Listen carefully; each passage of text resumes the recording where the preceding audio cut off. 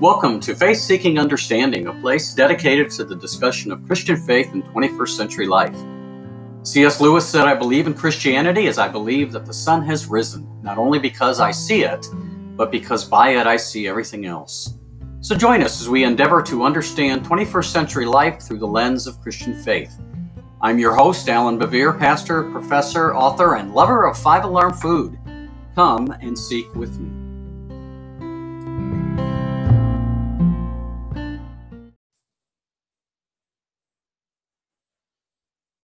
All right. Hello, everyone. Welcome to our YouTube channel, Faith Seeking Understanding. I'm Alan Bevere. I'm a pastor, professor, and I'm a fan of Ohio State football. And so is our guest today. Dan, do you think we're going to have football this fall? Still iffy, isn't it? Yes. But it looks like they're going forward with it at this particular point. Yeah, it is really going to be interesting to see what happens, and particularly if there is a resurgence of this thing in the fall, as they're saying. We might get 3 or 4 weeks into it and then be out of it again. Yeah. So anyway, well, that sort of leads into our discussion of lament, although I suppose lamenting football is not as important as some other things. So our subject... Speak for yourself. Yes, right. Well, I'm baseball. You know, I love football, but I love baseball, so I'm lamenting that.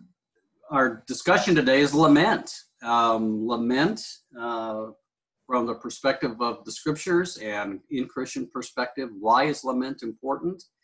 And why is lament important even in times, perhaps difficult times? What is it important in our relationship with God as a covenant community to practice lament? Dan Hawk is the professor of Hebrew and Old Testament at Ashland Theological Seminary here in Ashland, Ohio. He and Linda are also are active in the congregation that I serve, Ashland First United Methodist Church, which is a wonderful thing to have the two of them there. Dan, why don't you tell us a little bit more about yourself? Okay.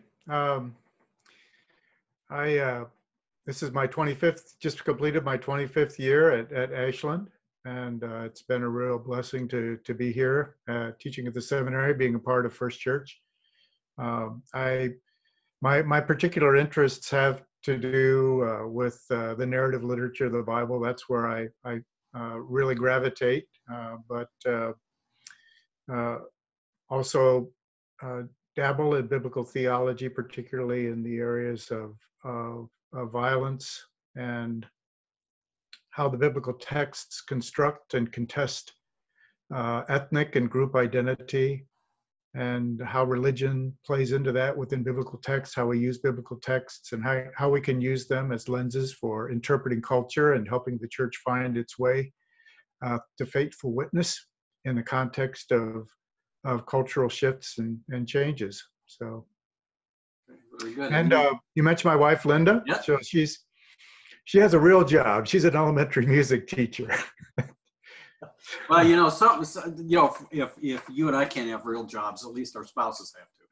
That's right. Yeah, you got a couple of sons, and yep, one in Berlin. Just moved from Frankfurt to Berlin, Germany, in the midst of a pandemic. Oh boy. And my younger son is an EDM musician in Los Angeles. So. Very good. All right. Boy, so we've known each other for 25 years. That's just almost astounding. Yeah. Wow. Okay. Well, it's been good. So anyway, well, good.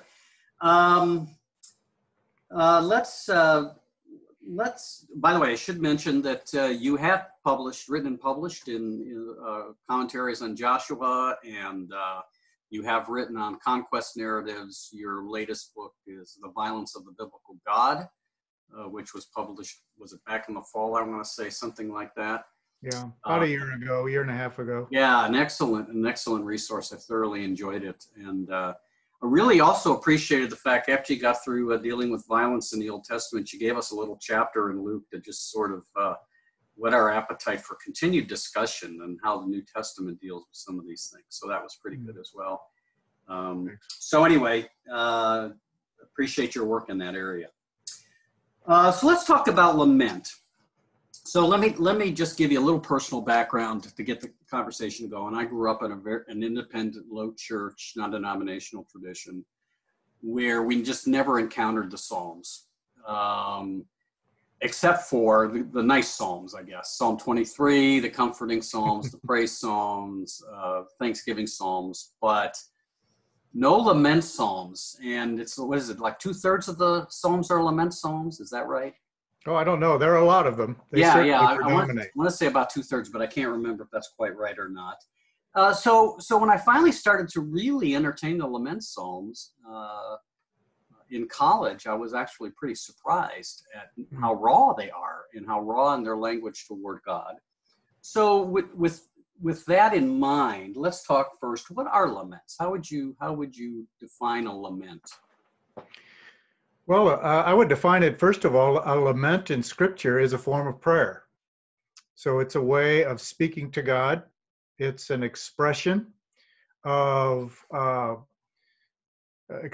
disappointment or protest or complaint. There are different words used for lament. Sometimes you'll hear the Psalms in particular termed as complaints or protests, but they all have to do with expressing out of a context of faith and relationship with God, what it means to be in really hard times. So as you note, the laments, there are a lot of laments. They're the most numerous form of prayer and psalms in the Psalter.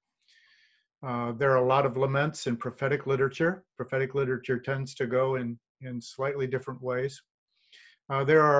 And they cover the whole range of human experience and the whole range of bad stuff that happens to people, from sickness to bad people saying or doing nasty things to me, or on the individual level, there are corporate laments. So laments that the covenant community raises as a community that have to do, in the Old Testament, they tend to have to do with some type of national calamity, a military defeat, some kind of famine, those types of things.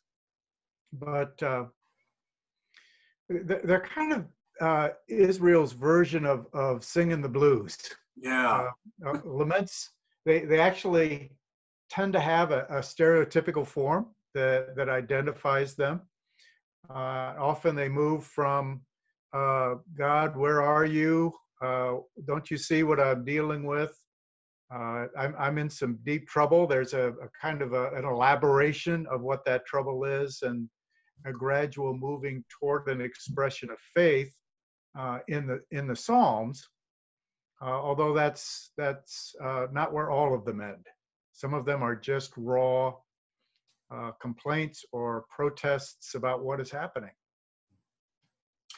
So I guess, so why do we need these laments? I mean, and why did Israel include these in their hymn book, if you will, in their worship? I mean, I know some people, and I've actually been told by some parishioners over the years, is, I go to church to get charged up and feel good, and the last thing I want to do is read some psalmist singing the blues.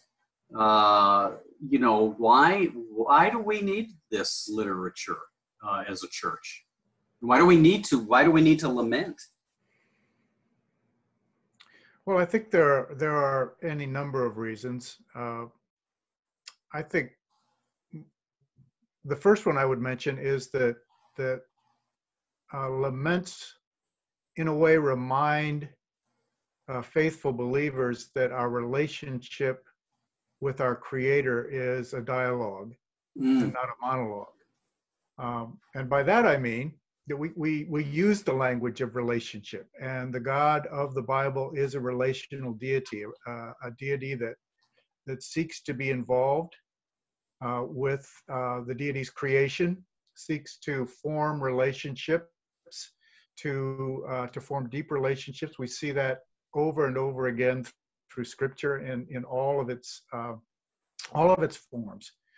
That fundamentally, our faith, biblical faith, is focused in and centered in a relationship with God. And if if that is the case, then what both partners bring to the relationship and what both partners have to say in the relationship matters.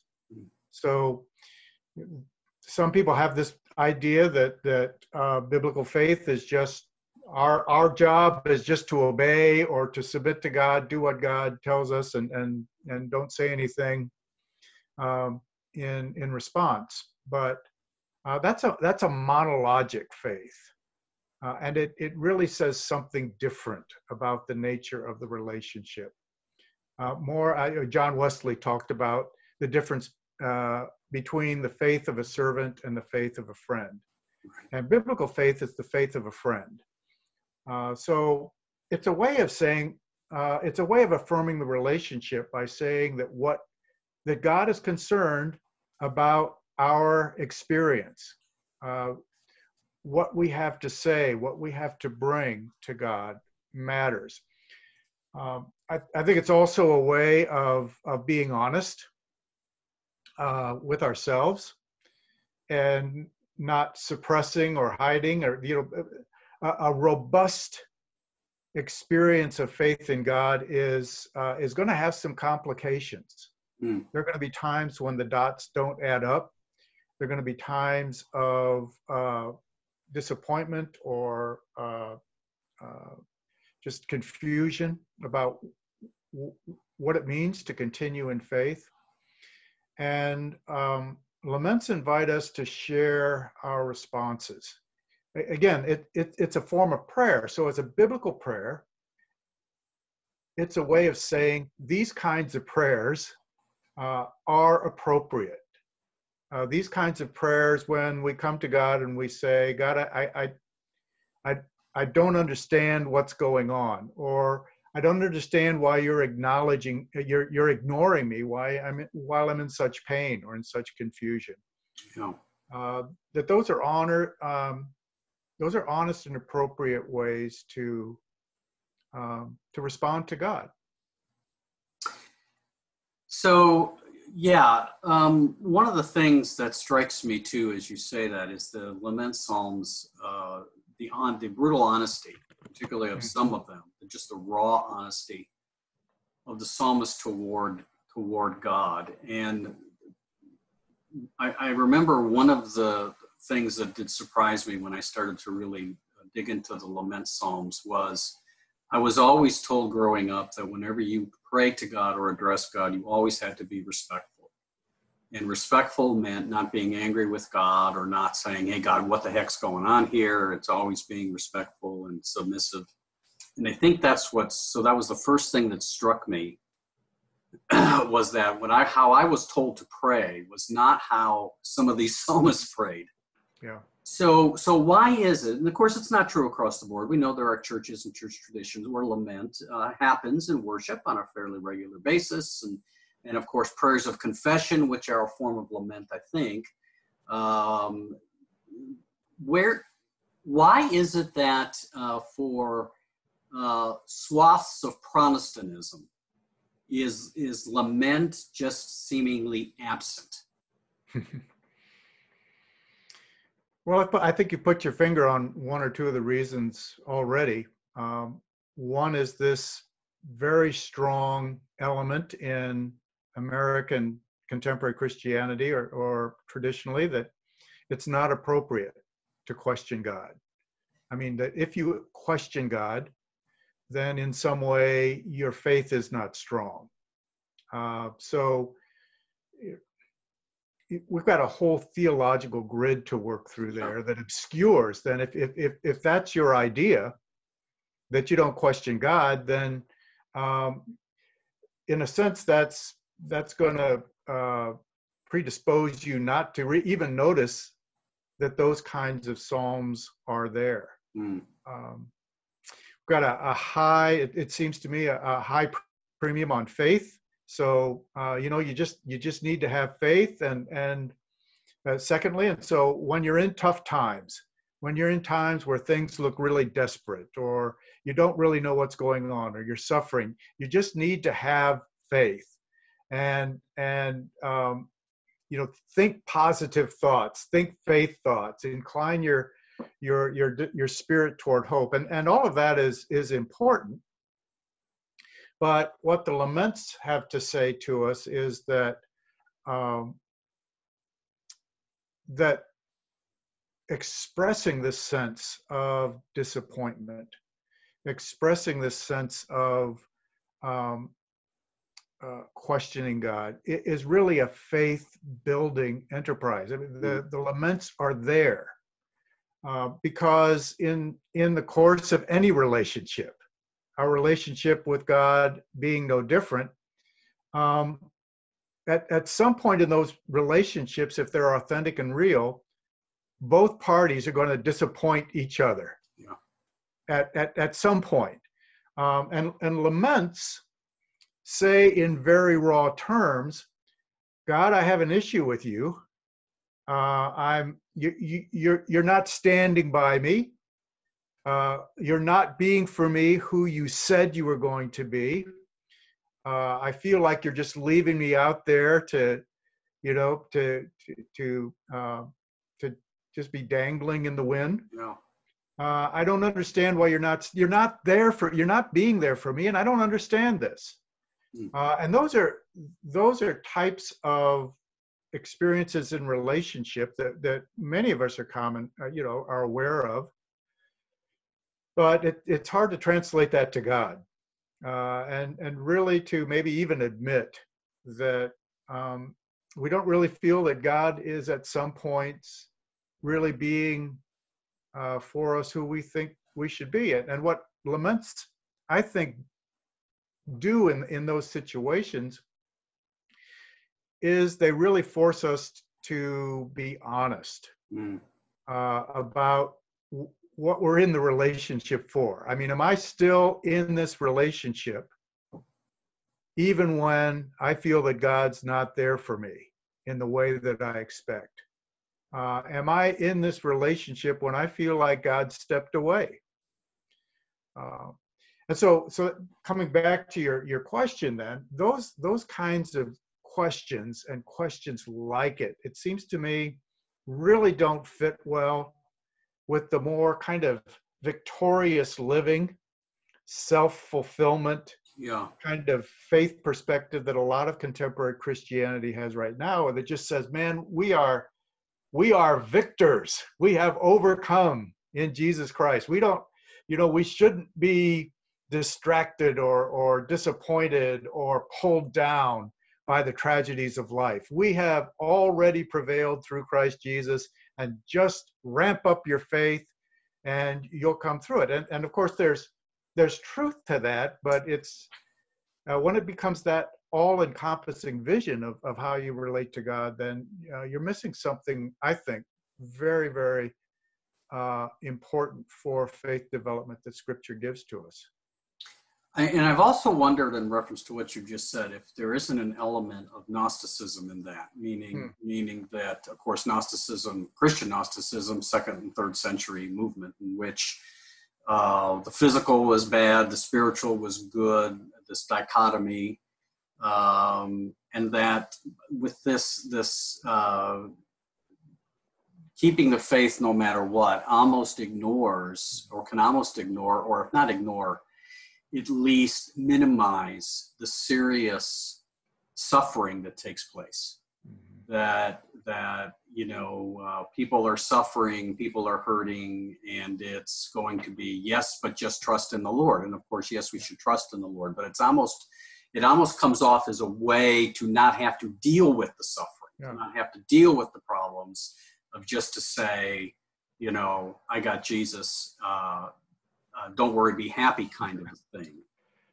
Yeah. I think there's a deep strain in Christian spirituality that really looks at lament, even in its rawest forms, as one of the deepest expressions of faith. Quite the opposite, not the something you shouldn't do, but actually a very profound and mature expression of faith. So you'll recall that on the cross, one of Jesus's last words was the quotation from Psalm 22, my God, why have you abandoned me?"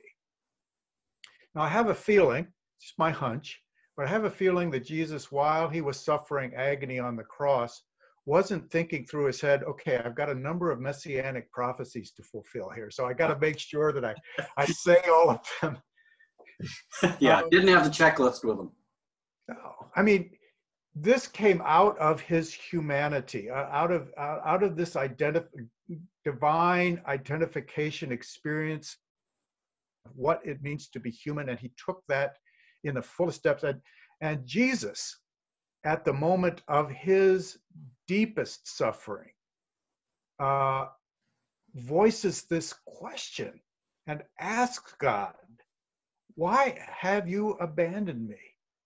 And it's, sometimes I think we gloss over that and we miss the real profound thing that Jesus was doing there, and that the gospel writers are doing in reporting it. And that is, I think, among other things,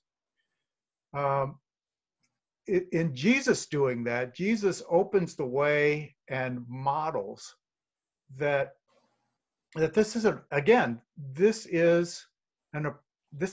right way to respond to God in the midst of suffering. Yeah. Jesus did that. And if we follow the example of Jesus, then praying these types of prayers is a right thing to do. It's an appropriate thing to do in the midst of suffering and tragedy, because it takes us deeper into relationship with God. Paradoxically, at the very moment we're saying, "God, you're not there for me." Yeah. It's interesting when you say that, though. I mean, when you think about it, the deepest relationships that we have, the deepest human relationships we have, because they're so deep and so close, we're going to hurt one another. At times, we're going to disappoint one another. We're going to, and if it didn't bother us, it would raise questions about how deep are those relationships. So, sometimes your children, as they grow up, disappoint you, and I have no doubt I've disappointed them at times, and it's because we care about each other. So it stands to reason that if I've got a relationship with God that's of any substance, at times I'm going to be, there's going to be an argument. Yeah. And God seems to be able to handle it. I mean, there's a couple of times, as you know, I just really love the conversation between Abraham and God over Sodom and Gomorrah, right? Mm-hmm. And that's not really a lament, but it's Abraham trying to bargain. If there'll be 50 people, would you judge it at 40? And he finally gets down, "Excuse me, I just, let me ask again, if you get down to 10. And God engages this. And then of course there's the one after, I think it's the golden calf, where Moses is pleading with God to say, your reputation's on the line here. Mm. And so there's this give and take going on in this kind of relationship. So, and I think, that Abraham before Sodom interchange is one of those wonderful, that both of them that you mentioned are wonderful examples of God being responsive to the human partner, to the friend, and God being willing to adjust what God is planning to do on the basis of God seeks the input from the human partner. And I think you've probably seen it as a pastor, probably more than I, but sometimes when people experience these crushing moments of deep tragedy, where the dots, are not connecting, when the structures of faith that they have learned just don't seem to fit. And because they've been so steeped in those, don't question God, have faith, or whatever those other teachings are, when that time comes, they leave. Yeah. Or they decide that this relationship just isn't working. And so I think there's a profound pastoral task for Christian pastors and leaders, particularly with respect to people who are struggling with their faith, struggling with tragedy, struggling with suffering, This is just a remarkable resource to help people walk through that relationship, uh, and just to continue to ask, um, am I, am I still in this relationship? Is this something that I'm committed to walking through with God? Um, so there are a lot of, I think, very deep existential questions and challenges that the laments can play for us that are unfortunately lost in a more kind of celebratory, triumphal Christian theological perspective. Yeah, and I think what plays into a lot of this is the kind of pop theology out there that if you're really faithful, things will go well. And if you're Right. in misery or something, God's trying to tell you something if you've experienced God. So God's will then is determined based on whether or not things are going well for me. Which of course, as you know, is pretty superficial reading of Scripture and what the will of God is, but that, and I struggle with that, Dan, because I don't think you have to read Scripture deeply to see that suffering so often is at the center of the faith and at center of who's faithful. I mean, Jesus dies on the cross, Paul's in prison, and gets into all kinds of trouble, and so I sometimes just wonder, what is it about our reading of Scripture that in a superficial way we can't even see that's there? Yeah. Well, in the book of Job begins with Satan asking a really good question. And the heart of his question is, does Job fear God for nothing? And underneath that question is the question of, why are people religious? Yeah. Why do people seek relationship with God? And I mentioned that to come back to something you were saying earlier. I mean, all of us, perhaps in one way or another, exercise our faith out of this sense that somehow maybe faith is going to keep us safe from tragedy, safe from bad things, safe from things that are happening. Certainly, that's a very powerful part of a lot of popular Christianity today. And it's really hard.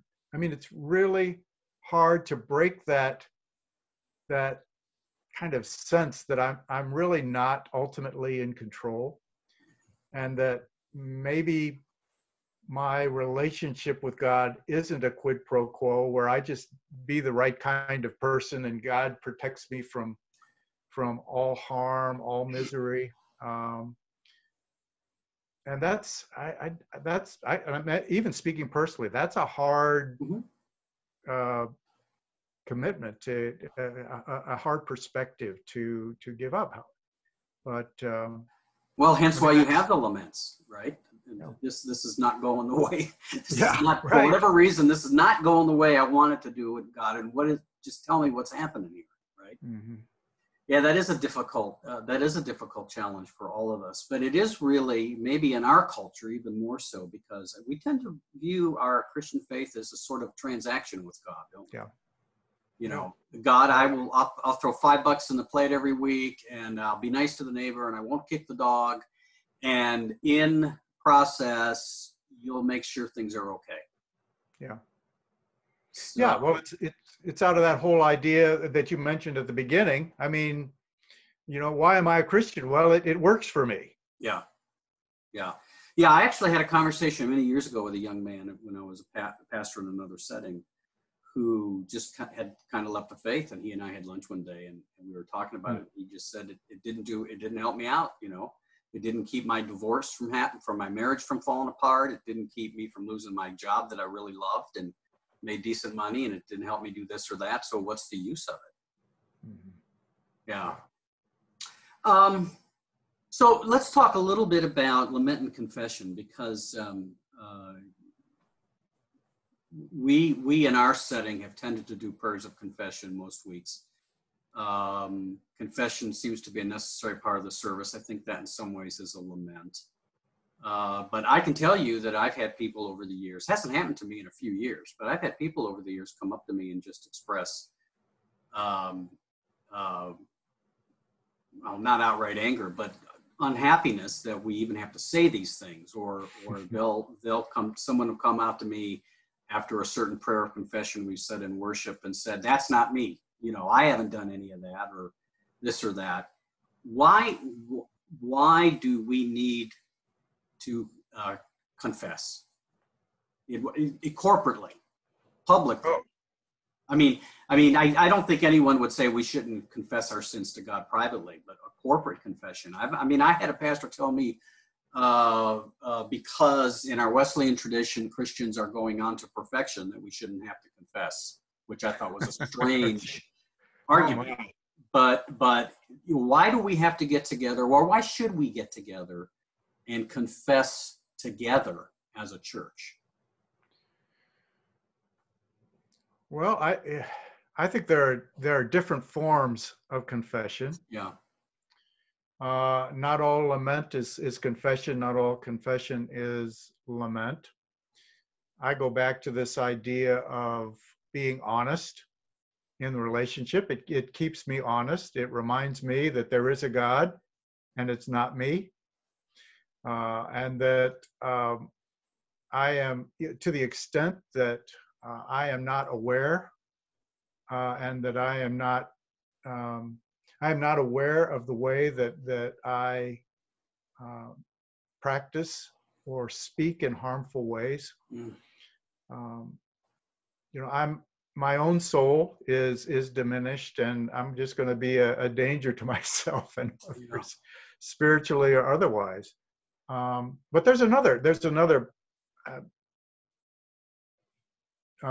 aspect of confession, lament, and corporately, and that is, I think we do so because we are part of a people, and we're part of the church, and that means that what the church is involved in some way, we are implicated in. Yeah. And so being honest about that, recognizing where the church is not fulfilling its mission, and living the kind of faithful witness that it should be, mentioning that corporately is appropriate. And then there's lament in a prophetic mode.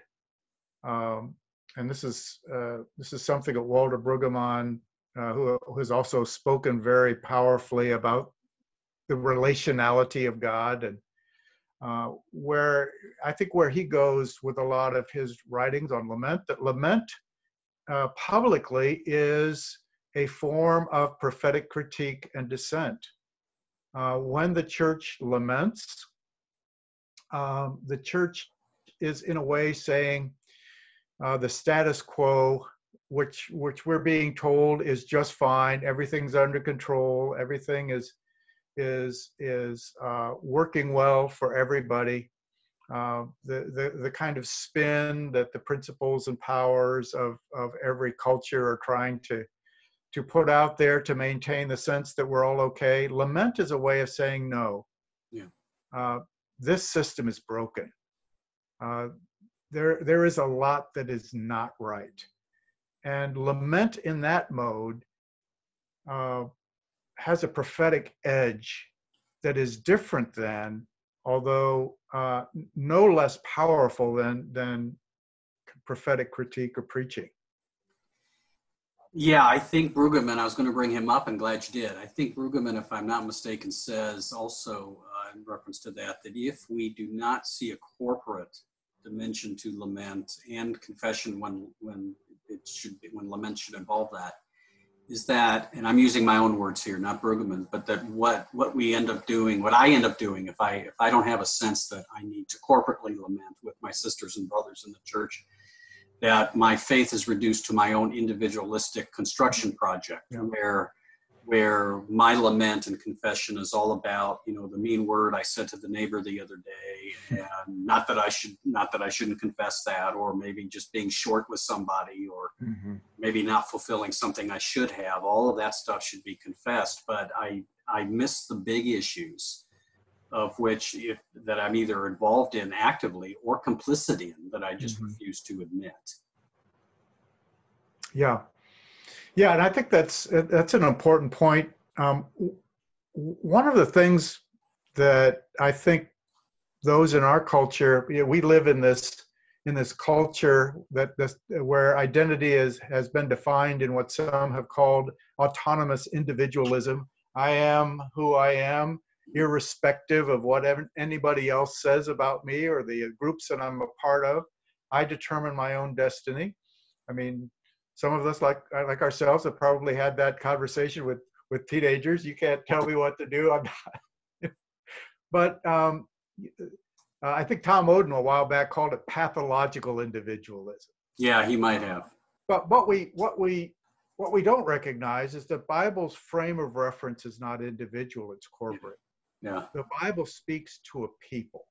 The Bible has a people in mind, and this whole idea of defining ourselves as individuals really hasn't been around more than about 400 or 500 years, and is still in many ways a peculiarly Western idea. I mean, so it could be reasonably stated that people in the biblical world define themselves first of all by the group that they were a part of. Yeah. Because I'm a member of this group, this community. Here's how I act. Here's what I believe. Here's what I think. And we're all in this together. I mean, when Jesus was teaching his disciples how to pray, he didn't teach them, give me this day my daily bread and forgive my trespasses. Yeah. Yeah. He was thinking corporately. Yeah. Because it's we read the Bible with the idea of what does the Bible say to me? But it may be closer to the original kind of reading mentality to say, what does the Bible say to us? Yeah. As the people of God. Eugene Peterson talks about reading the Bible with the unholy trinity.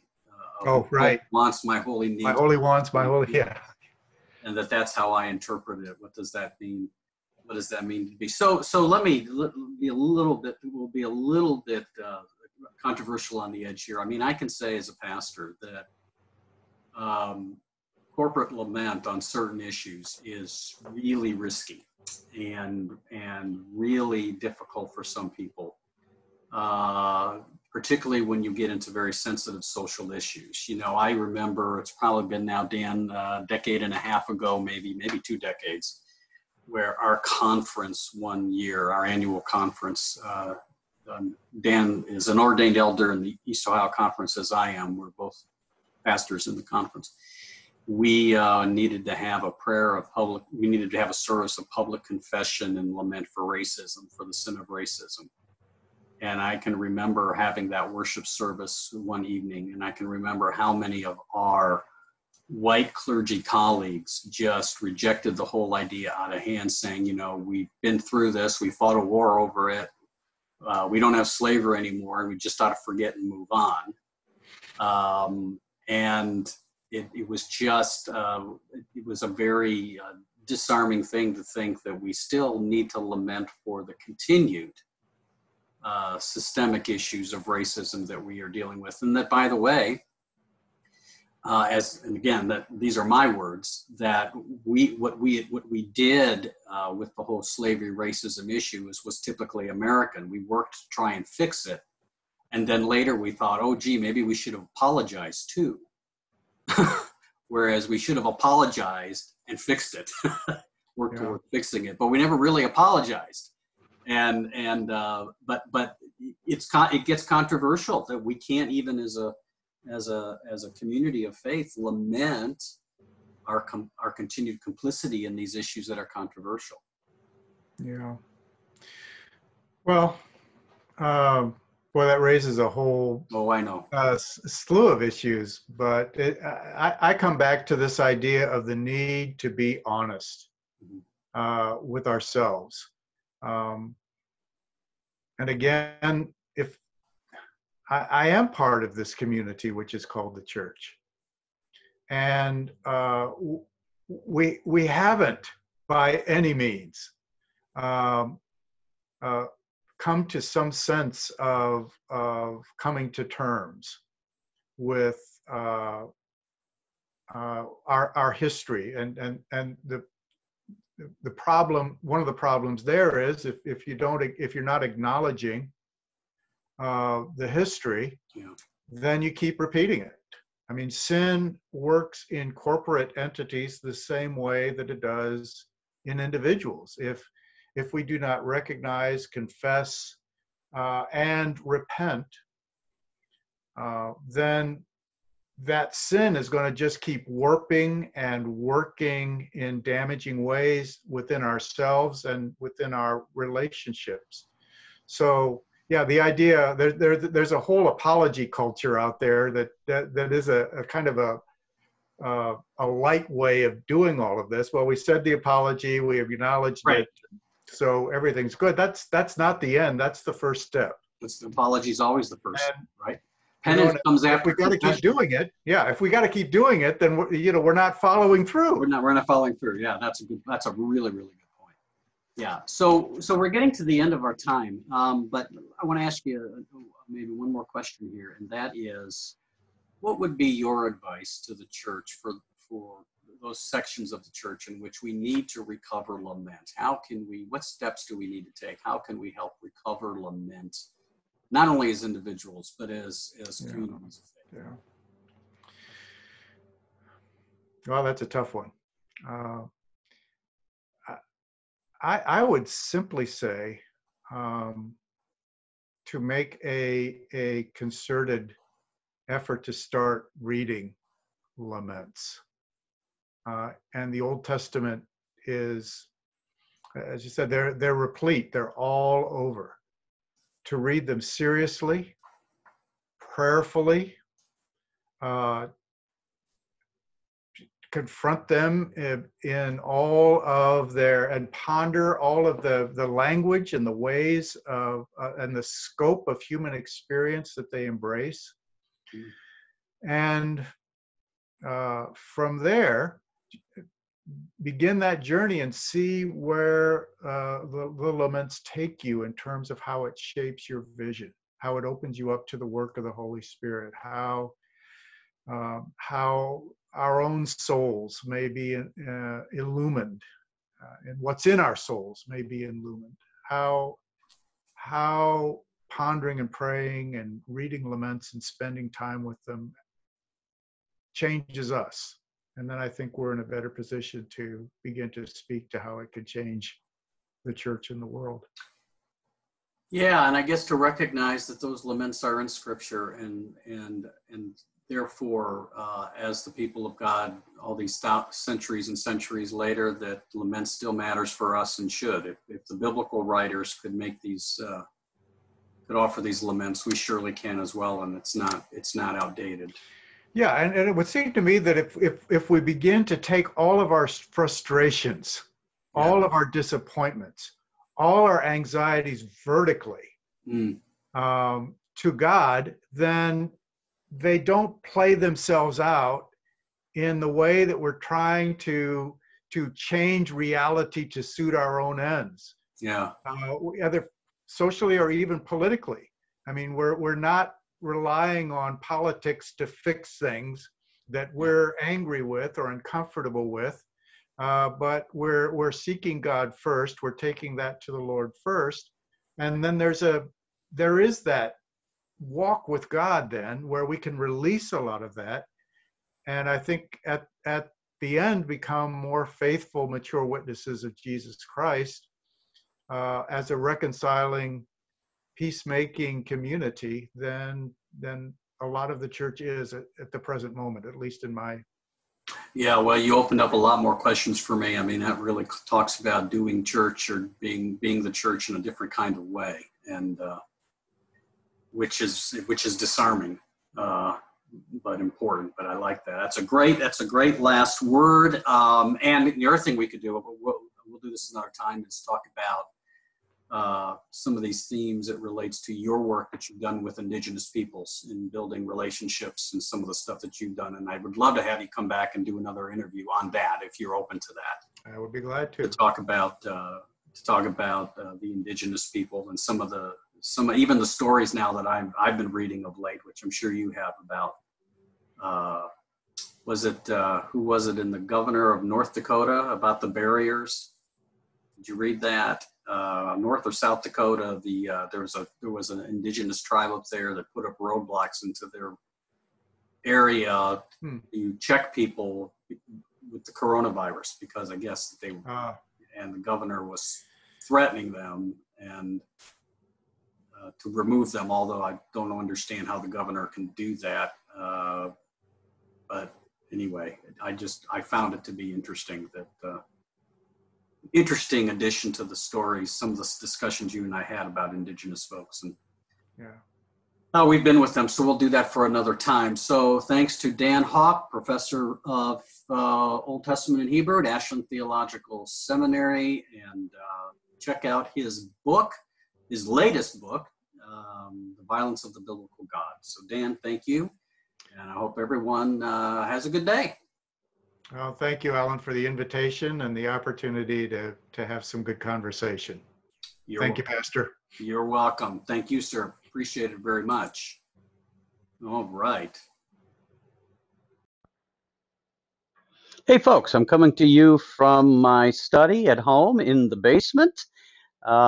It's a place that I love to be to prepare sermons and Sunday school lessons, and to read and write and reflect upon my faith.